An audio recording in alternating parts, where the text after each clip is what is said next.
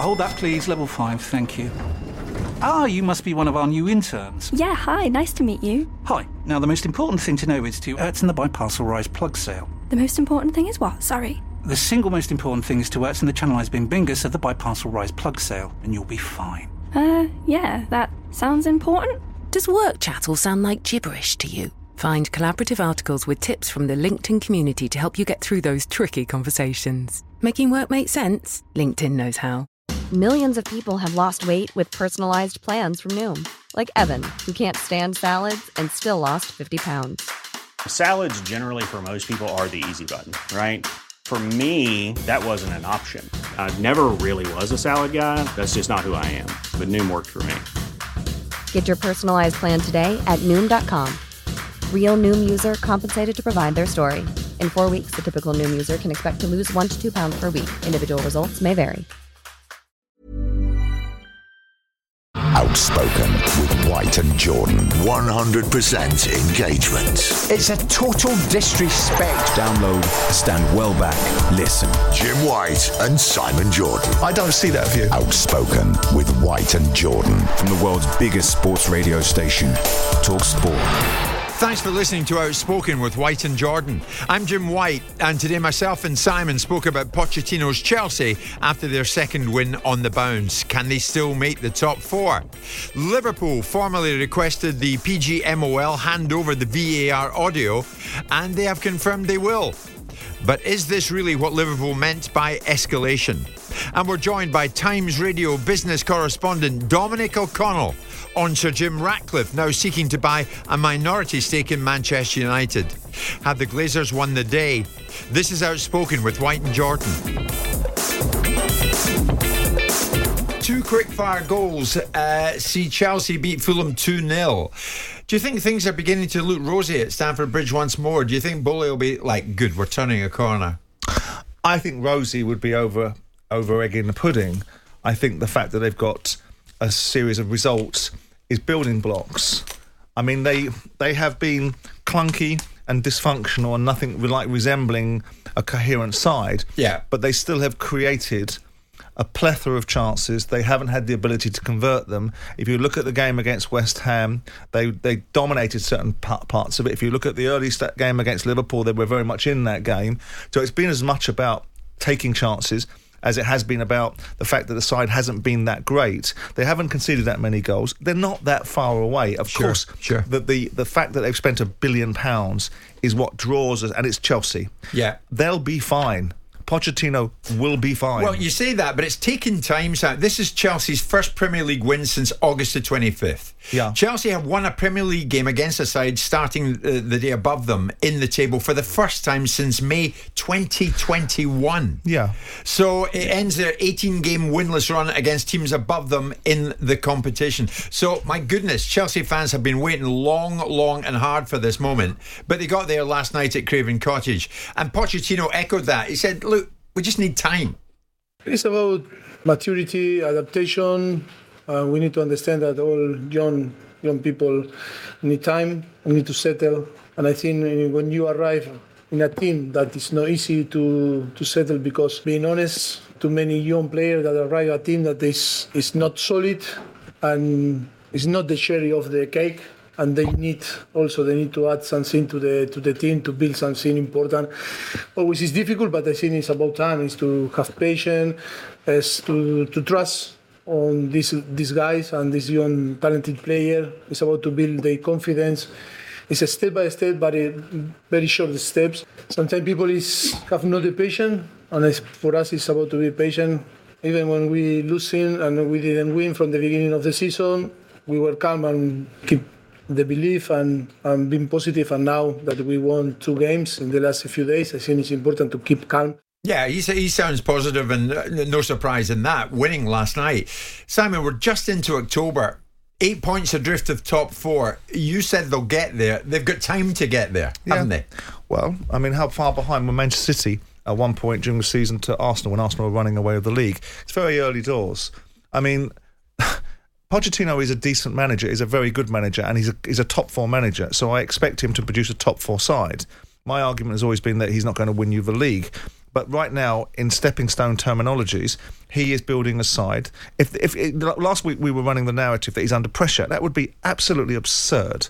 If a vociferous minority of Chelsea fans think it's right to hound out your manager after 5 or 6 games, then they don't deserve to be supporting a team. If they're a top 4 side, at whose expense are they a top 4 side? Well, that we'll see. Who drops out to let Chelsea in? From last season? Mm-hmm. Newcastle, I suspect. Really? Okay. The world's most dangerous download. Outspoken with White and Jordan. From the world's biggest sports radio station, Talk Sport. Simon, it rumbles on. We know what happened at the weekend when Tottenham played Liverpool. Darren England was on VAR and his assistant Dan Cook thought the on-field decision when Luis Diaz scored was a goal when it actually was offside. So told the referee Simon Hooper that the check was complete. And there and then the wheels come off because that mistakenly confirmed the offside decision should stand, with Tottenham receiving a free kick. So Liverpool feeling extremely hard done by. And now we hear that Liverpool have formally requested that they are given the audio from the VAR room at Stockley Park.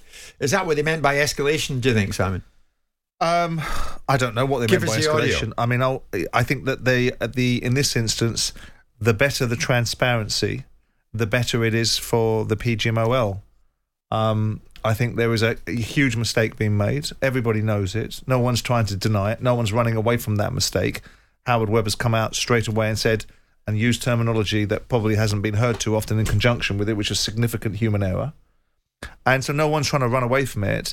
And if Liverpool want to ramp it up, I mean, let's not forget, the VAR was introduced into the Premier League because 20 Premier League clubs were happy for it to do so. VAR in its current guise, and with different alternatives, whether it's artificial intelligence or whether it's automated offside controls, are voted on by the clubs. So the clubs have jurisdiction to some extent about what goes on with VAR in conjunction with central management at the Premier League. I don't know what they're seeking to achieve here. I don't know whether they're seeking to find a methodology to undermine certain aspects of VAR, put it back on the table and have a renegotiation about what VAR does, or simply they're playing to a gallery. But they're not going to achieve anything. Well, I agree with you, because other than saying, so that's how you messed the whole thing up, what's it going to achieve? Well, I think that I actually do believe... I mean, I always struggle with the idea that we should have the understanding of every single thing that goes on. We must have this. We're entitled to this. Yeah. We should understand why this works this way, rather than sometimes just accept that there's an authority, mistakes get made, and we move on. But in this instance, for the well-being of the PGMOL, I think, and for Howard Webb's leadership, it is important that we understand, in this instance, not as a blueprint, not as a methodology for every single time we don't like something, we get the opportunity to scrutinise it within an inch of its life. But in an instance like this, there can be no disadvantage to say, this is what happened and how it happened. Because they've told us in principle... So what's the advantage? I mean, would it help rebuild trust between the clubs and the PGMOL? Well, I think like we often say, sunlight is the best disinfectant. A mistake has been made. Of course, nobody in football... Nobody in any other walk of life in football makes mistakes. But yesterday you called Liverpool mixers in all of this. Well, I do think they're being mixers. Now you're saying it might help to release the audio. I understand the reality of why they want it. I think the language that they've used is ridiculous. Escalation and resolution. Okay, what do you believe the resolution will be then? Unfortunately, that ship has sailed. The game has passed. You're not going to get it replayed. You're not going to get somebody done under sporting integrity because someone made a mistake. If you're looking for, they might well be trying to look at a glitch in the technical system to say that ultimately the obligations that VAR has and the contract that was entered into, to some shape or form, was breached by a failing in the tech. And they might be looking at that. They might be looking at a benefit of a discussion for others to benefit from, which is, this is what really happened rather than what we're being told, because really no one can quite understand how this would have happened. We know that the referee... the VAR assistant referee has not paid attention to what's going on the pitch. Right? We know that he perceived the goal to be given as a goal and didn't realise that he was adjudicating on something completely different. Now, we can't fathom that. We also know that other people, as a matter of course, the moment that ball was put down and played on without a goal, everybody in the VAR room knew that was wrong.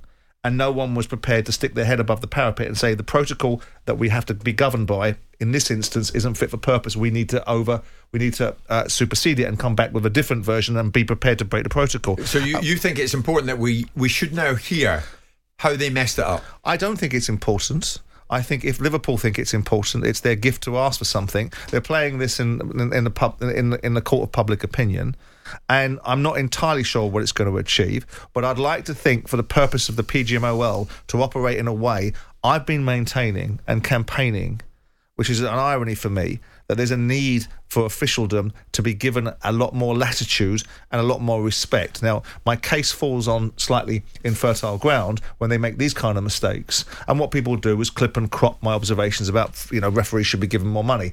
But they forget the context, which was basically being told that our referees are going to be pinched by Saudi Arabians, and possibly if we invest in our refereeing fraternity, we might have more referees of a higher quality. Right. That was my point. You see, you can see what's happening here, Simon. There's Tom, an Arsenal fan. For God's sake, Liverpool, get over it. This is typical Liverpool. Fans of other clubs pointing the finger now at Liverpool, saying they're droning on and on about this.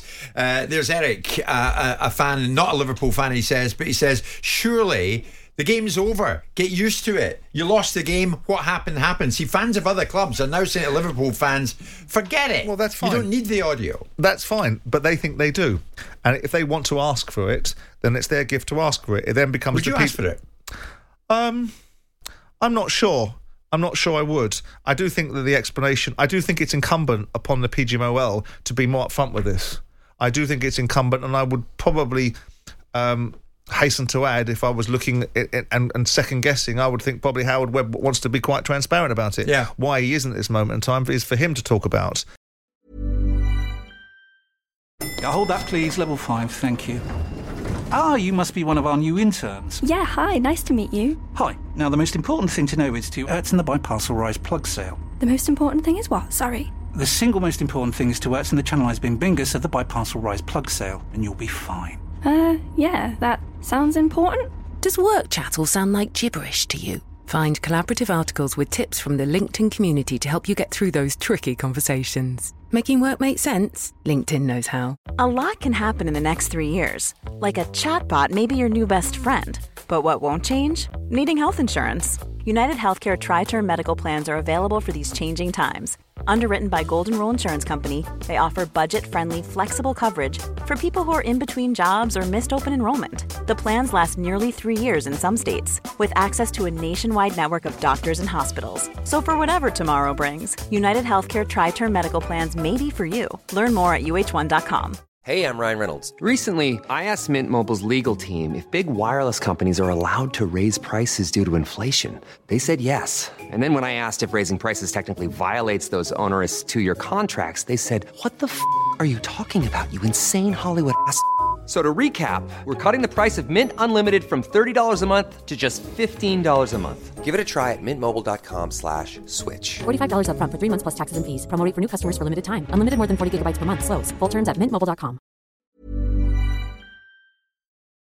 The world's most dangerous download. Outspoken with White and Jordan. From the world's biggest sports radio station, Talk Sport. It's Jim White and Simon Jordan. Of course, almost inevitably, we return, as we have done, to the story of the proposed takeover. Is it ever going to happen? Of Manchester United. The Glazers still in situ at the top of the football club. We know about the Qatari bid. We know about the Sir Jim Ratcliffe bid. But now we hear this morning, to collective moaning and groaning from Manchester United fans countrywide, that Sir Jim Ratcliffe is now reportedly considering making an offer for a 25% stake in United that could leave the Glazer family in control of the football club. Let's get more on this, Simon. Top business journalist Dominic O'Connell knows the workings of Ineos. He has interviewed Sir Jim Ratcliffe on numerous occasions, and he's a hard man to get a hold of, but we've got a hold of him. Dominic joins us live. Dominic, good morning to you. Good morning. Not that hard to get a hold of, surely. Oh, mate, you're a man in demand. What is the strength or otherwise of this story? Is it now indeed true, Dominic, that Sir Jim is considering or will now only make an offer for a 25% stake in the club? Well, I have not had that directly confirmed from the Ineos camp, but given it's being widely reported, I'm pretty sure it is true. And also, it's if you think about it, it's a logical extension of what's been happening with the bidding process so far. In that, at first, the idea was that it would be the outright sale of the club. Then it was an offer from Ratcliffe for a significant majority shareholding in the club, and now the next step, it seems to be, is he will be a minority shareholder. And all this really is fueled by the delay as well, is fueled by what appears to be a lack of unanimity in the Glazer camp about what to do with Manchester United.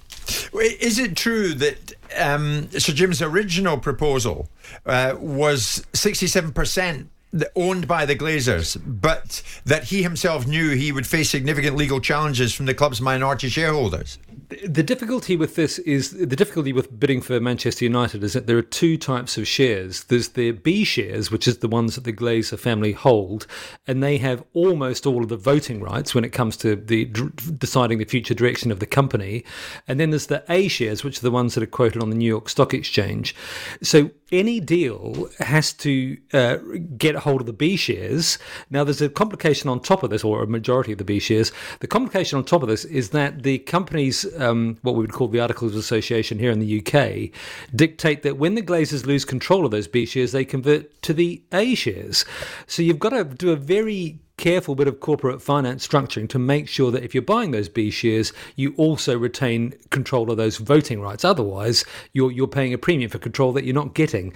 So the detail and the structure of the deal would have, is the killer. And the other thing about this 25% deal, what we don't know, and which really is, I think, the most important thing, is what is the subsequent deal? How does Ratcliffe then get from 25% to control? Because I don't think, knowing him a bit, that he is at all interested in taking a stake in Manchester United just to sit on the sidelines. Right. So what do you think is at play here, Simon? I think this is exactly as Dominic has described it. Absolutely as he described it. And I think the interesting principle is that there's a perception in people's minds that don't really understand the dynamics of this deal, that the Glazers are a homogenous group in terms of that they're all aligned, and they're not. I would imagine that Avram and Joel are aligned in terms of being more bullish about the valuation of Manchester United and looking to bigger opportunities further down the line, whereas the other siblings, whether that's Darcy, whether that's Kevin, whether it's Edward or whoever it is, I think probably are the ones that are probably more in tune with the idea of a disposal. But Dominic has outlined it about the voting rights, about the restructuring, about the classification of how they revert to a certain voting perspective after they're sold. It is a very, very complex deal. Now, obviously, Jim Ratcliffe has a modus operandi. He has been at the table for some time. I think he's paying a premium for Manchester United in today's marketplace, but for whatever reason he wants to do that, and however he wants to do it, and the engineering of it requires some very sophisticated thinking. Of course, once you're in the door and you have 25% of a business, you can start building the motivation and the mentality of how you can acquire the other shares. But again, you're dealing with not a group that, as Dominic alluded to, that people assume are homogenized. It's not an homogenized group. There are 6 siblings that probably, to some extent, have slightly different ideas. Am I in the right direction, Dominic, or am I going off on the wrong tier? Well, it's been pretty widely reported, and I've spoken to people at Ineos who pretty much confirm this, that Joel and Avram want to keep in Manchester United. That's my point. But their siblings, Brian, Darcy, Edward and Kevin, they want to leave. Now, I suspect, there's been lots of deals done like this in the past, that quarter percent, that 25% stake will have on top of it some kind of derivatives contract, something like that, a put or a call option, which will in essence over time give Ratcliffe the opportunity, the first call to take majority ownership of the club. Dominic, various questions coming in from United fans, and they want me to ask you, how would you assess Sir Jim's appetite, if you like, to get a hold of Manchester United? What is the man like? You know him, we don't. He came in late for Chelsea, and of course we know how that finished. Bully and Iqbali got a hold of the football club. Here we are now, and it looks like it's going to be a minority stake if it's anything. What's his appetite in terms of getting a say in the running of Manchester United? I've spoken to him about it a few times, although probably 4 or 5 months ago now, and he is extremely keen to get hold of Manchester United. The other thing to remember about Jim Ratcliffe is he doesn't like A, he doesn't like losing, and B, he doesn't like doing business without the sense that there's going to be some gain at the end of it. So his view on Man U, as expressed to me, is that he sees it as one of the, well, he's expressed this publicly, is it hardly any revelation? He sees it as one of the few clubs in the world that can cover its day-to-day operating costs from its own revenue, from the sale of merchandise and ticket sales and all that sort of stuff. And then if you invest on top of that, you should do well over the long term. But it will not be a continual drain on his coffers. That's his view, and that in 10 years' time or 20 years' time, when it comes for the next stage in the ownership of Manchester United, he will make a profit on his investment. He's not in this to lose money, but he does love Manchester United. That must be said. While we have you with us this morning, Dominic, it's reported that Sheikh Yassim, the Qatari bid, remains intent on a 100% takeover. But it's becoming clearer that the Qatari offer remains well short of the Glazers' $6 billion valuation. Is that right? And is he dropping out the picture? I don't know, but assets have a price, and people's view of the ownership of those assets can be moved with price. Second guess it for me, Dominic. What's the end game here? How's this going to finish? I don't know, really. I suspect the Glazers think that they can probably get more money out of this. They probably think that football club valuations at the moment are, if not plateaued, perhaps a little bit down, actually. TV rights deals have not, continued to go up and up and up. It may be that they think playing a longer game would be better here. But Ratcliffe is very dogged in his pursuit. He knows the Glazers well. He's had a lot of contact with them over the years, and he is keen. Just the other thing that's in the back of my mind about all this is that, and people haven't paid too much attention to, is that Ratcliffe made it clear to me that even if he is successful in buying Manchester United, there is no prospect of him coming back to the UK. he's a tax resident in Monaco. He lives in Monaco, and he's not. So he will be a non-British. As a non-British resident, owner of Manchester United, which was something that the Manchester United fans did not like about the Glazers. So he would be an absentee landlord, if you like. We would not be seeing him at Old Trafford. Well, I think you would, because he can come to the UK for a certain number of days a year. But this idea of the wealthy, it would be hands-on. Non-UK tax-paying, I think he'd definitely be hands-on. All right. Non-UK tax-paying person into British football, that whole idea is sort of falling out of favour. But he's not going to come back just because he owns Man U. It seems that the two Glazer brothers that you mentioned seem hell-bent to remain at Manchester United, whether United fans like it or not, Dominic. Well, we don't know that for sure. I mean, if tomorrow it was announced that the club had been sold to Qatar for £8 billion, would you be that surprised? I don't think so. Nobody really knows what's going on apart from the fly on the wall of the Glazer family dining room, I suspect. Have you followed the process, Dominic, in terms of their positioning? Obviously, the marketplace, the Rain Group saw an opportunity a while ago when the first indication... It's interesting that you talk about the television rights going in a certain direction, because the perception is that the broadcast deals that are about to be happening with the domestic rights are going to get bigger. And the overseas rights have gotten bigger as a matter of course, and there are other revenue streams coming on down the line. So it would seem that that's not quite correct, that the broadcast revenues around the Premier League are actually going to get bigger.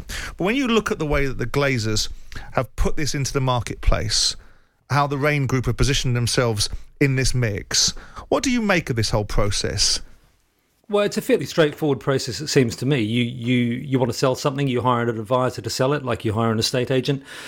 All these deals are done with the help of specialist investment banks, and Rain Group happens to have come. But you have an understanding of what you want, though, Dominic, don't you? And I've sold businesses, and I look at it and go, well, I've got an indication of what I think this business is worth, and of course I'm going to push the envelope and try and get as much as I possibly can. But it seems to have been this moving feast from the get-go, that they've got all these different moving parts. No one's in agreement. You've got two parts of the Glazers family that are looking at a bigger value further down, and you're absolutely right. If Qatar were prepared to pay $8 billion now, they'd probably take it and ride off. But the bottom line is the market isn't at that price. So it seems like a very disjointed process. It seems like an element of a fishing expedition to find out what the market would do. Well, I totally agree. It could well just be a fishing expedition because it's well worth paying Rain to get out and see flush out the bidders and see if you get a different price. Also, when you do have sales situations that drag on, it normally indicates that the selling side is not unified. The world's most dangerous download. Outspoken with White and Jordan. From the world's biggest sports radio station, Talk Sport. The National Society for the Prevention of Cruelty to Children, they have a Keeping Your Child Safe in Sport campaign, and it is set to return. And one statistic that comes out of this is extremely alarming. More than 1 in 4 parents who attend their child's sports club or activity have seen or have experienced inappropriate behaviour. What does that include? Well, it includes shouting, insults, intimidating or threatening behaviour, or fights between parents, guardians, carers, or children themselves. The head of the Child Protection in Sport Unit at the NSPCC is Michelle North. Michelle, thanks so much for joining us. The statistic is an alarming one, Michelle, is it not? Yeah, it's incredibly alarming. We hear colloquially about sideline behaviour, and this isn't just about team sports, it's across all sport. It's across all sport. Shouting insults, intimidating or threatening behaviour. Intimidating or threatening behaviour towards whom? Towards the children themselves from adults? It's across the board. So it could be the opposing team, it could be the coach, it could be the officials, and often those are young people as well. We're talking about grassroots sports where we are trying to encourage young people to develop a lifelong love of sport. And these kind of behaviours are really impacting that enjoyment and whether people want to continue. And I think that's part of the reason we want this campaign is I don't think people set out to do those things. You know, sport by its nature is competitive and exciting. And I think it's just having a bit of time to think, is my behaviour making this match, training, event any better, or am I impacting negatively? I mean, more than 1 in 4 parents, this is what we're being told, Michelle. What's driving this? These kind of numbers, can you get to the bottom of it? I think it is just the nature of people not really understanding how to behave on the sideline, and they take it from professional games. And I'm not saying that's acceptable either, but they're seeing how things are happening at major events, at football matches, rugby. Like I say, it's across the board. And then that's being replicated in children's sports. It's completely unacceptable. And I think it's just about taking the time to think, is this behaviour okay? We know it's impacting our young people really negatively. So it's just putting the mirror up really and asking people to take a breath and maybe behave differently. Simon, we've covered grassroots abuse on this show. Indeed, before. we have. We heard Danny talk about it the other day, being party to seeing a parent behaving in an inappropriate fashion, specifically in that instance towards an official. Very much so. And when you see the breakdown of the behaviour like Michelle is describing, insults being traded between parents, but also at the kids, intimidating, threatening behaviour, fights between parents, guardians, carers, children. I mean, this is distressing, isn't it? But I'm not entirely sure why we would be disappointed, because sport is a lightning rod for a valuable part of a child's development. Whether you're a winner in sport or you're a participator in sport, I think someone that plays sport always has the opportunity to develop a different side of their character. So sport now being turned into a potential negative. The society that we live in needs often a better set of parenting and better actions from adults in it in terms of their influence over children. When we see the behaviour of our society, when we see gangs and we see the knife crime statistics, often behind that is parenting and the lack of parenting and parents not being involved. In this instance, what we've got as a part of it is adults behaving in a certain way, not because they don't know any better, but because they choose to behave in that way. And some of it is right. Some of what's being said is right. Michelle was saying about the idea that the professional game needs to hold itself to a higher standard. But often it's just people choosing to behave in a certain way because that's what they think they can do. And the influence that we have over our children and the next generation that are going to look after us in our dotage is incredibly important. And we don't have any right to impress negative things on children. Children are not an open book. I'm not an idealist, but I believe that sport should be a force for good, not for adults to behave in a fashion that gives the children an opportunity to look at something that's an influence that has no positivity in it whatsoever. Well, yeah, I noticed one factor in all of this, one standout line in this to me, Michelle, is that almost 1 in 5 parents said no action had been taken to stop any of this inappropriate behaviour. So, to you, what does it need to happen here? Do we need self-policing? I think this is about understanding your sport and how that is structured. So reporting when you are finding these concerns or seeing, we're not asking people to get involved unless they feel confident to challenge some of those behaviours. But, we wouldn't want anyone to be at risk. But to report that through the sport mechanism around what are the code of conducts? Are they communicated with people? So people understand that there are certain acceptable behaviours and that those that fall out of that are going to be challenged and that there are sanctions related to that. Our fundamental reason for being here is to make sure that children stay safe in sport. But if people aren't made clear around those kind of rules and acceptable behaviours, then that's where it goes unchallenged. I have to say, most parents are there for positive reasons. They want their young person to do well. Sport wouldn't happen at grassroots level without parents' involvement. They're often, the coach, the physio, the taxi driver, all those things. So we are talking about a small number, but it's big enough that children are telling us it's having an impact and making them leave sport. Download, stand well back, listen. Outspoken with White and Jordan. From the world's biggest sports radio station, Talk Sport. Andy in Portsmouth, good afternoon. What's your experience of this? Well, I'm a grassroots coach for an under-15s team, and this weekend, funnily enough, it was the Play Safe weekend where we're supposed to be silent as such, let the kids play, encourage them. We had 2 coaches and a player sent off on the opposing team, and last season, the same team had one of their coaches banned from all grassroots football for 5 years because 2 parents and him basically held down the linesman who was on the opposing team, headbutted him and basically beat him up. Now, it was covered by the CPS. It was all done correctly, so he no longer can come to grassroots football. And I kind of agree with Simon as well, is that not only is it parenting, it's behaviour breeds behaviour. As a coach, you should be encouraging. You should also be robust because you're coaching. You want kids to learn. But there has to be a level of a resilience in the kids. But there is a level and there is a line. And that line is, I think, very blurred. But you can't... You've got to be constructive with what you say, and it can't just be straight abuse. No. So Andy, these statistics don't really surprise you this lunchtime, do they?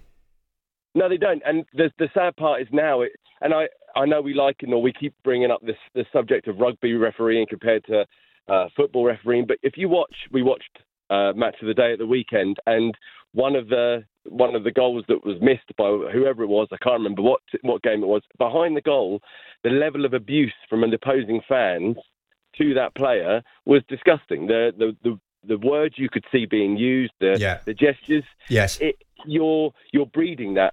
But then again, it's not that I'm saying it's right. I completely disagree with it. But like Simon's saying, if the children aren't exposed to it to a degree, then if they want to go into this kind of world of football, they're going to be very shocked when they face this kind of thing. Understood. Yeah, Andy, very good call. Thanks for your time. Here's another Andy, this time in Southampton. What's your experience, Andy? Good afternoon, guys. Great show. Thank you, mate. Not often you hear this, but a guy from Southampton is going to agree with a guy from Portsmouth. Well said. I've been working in the football industry and coaching industry for about 20 years now at a professional club as well. Now I've got my own business doing it. I do think the FA has to take a lot of blame for this. I watched a guy do a course online the other day for his level 1 so he could be a grassroots football coach. It was all online. There was 4 tutors on there that were just talking and helping out. There was 571 participants on it, with the FA making about £93,000.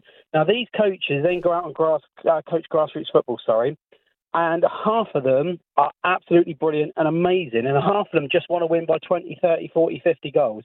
And the children are suffering through this, and this is at every age from under 7 all the way up to my daughter plays at under 13s. I think the FA need to find a way that these coaches are monitored more and more and more on grassroots level, because we watch it every Saturday at training, and it's all about winning and winning and winning. And the attitude from the coaches is going on to the parents.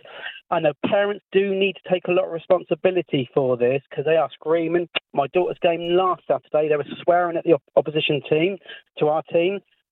This is parents. I encourage my daughter. Parents but swearing. I encourage the other team as well. Yeah. This is parents swearing, Andy, is it? Oh, 100%, yeah. At yeah. the kids, in the teams. Well, yeah, but it's the parents are swearing at the other team, not their children's team. No.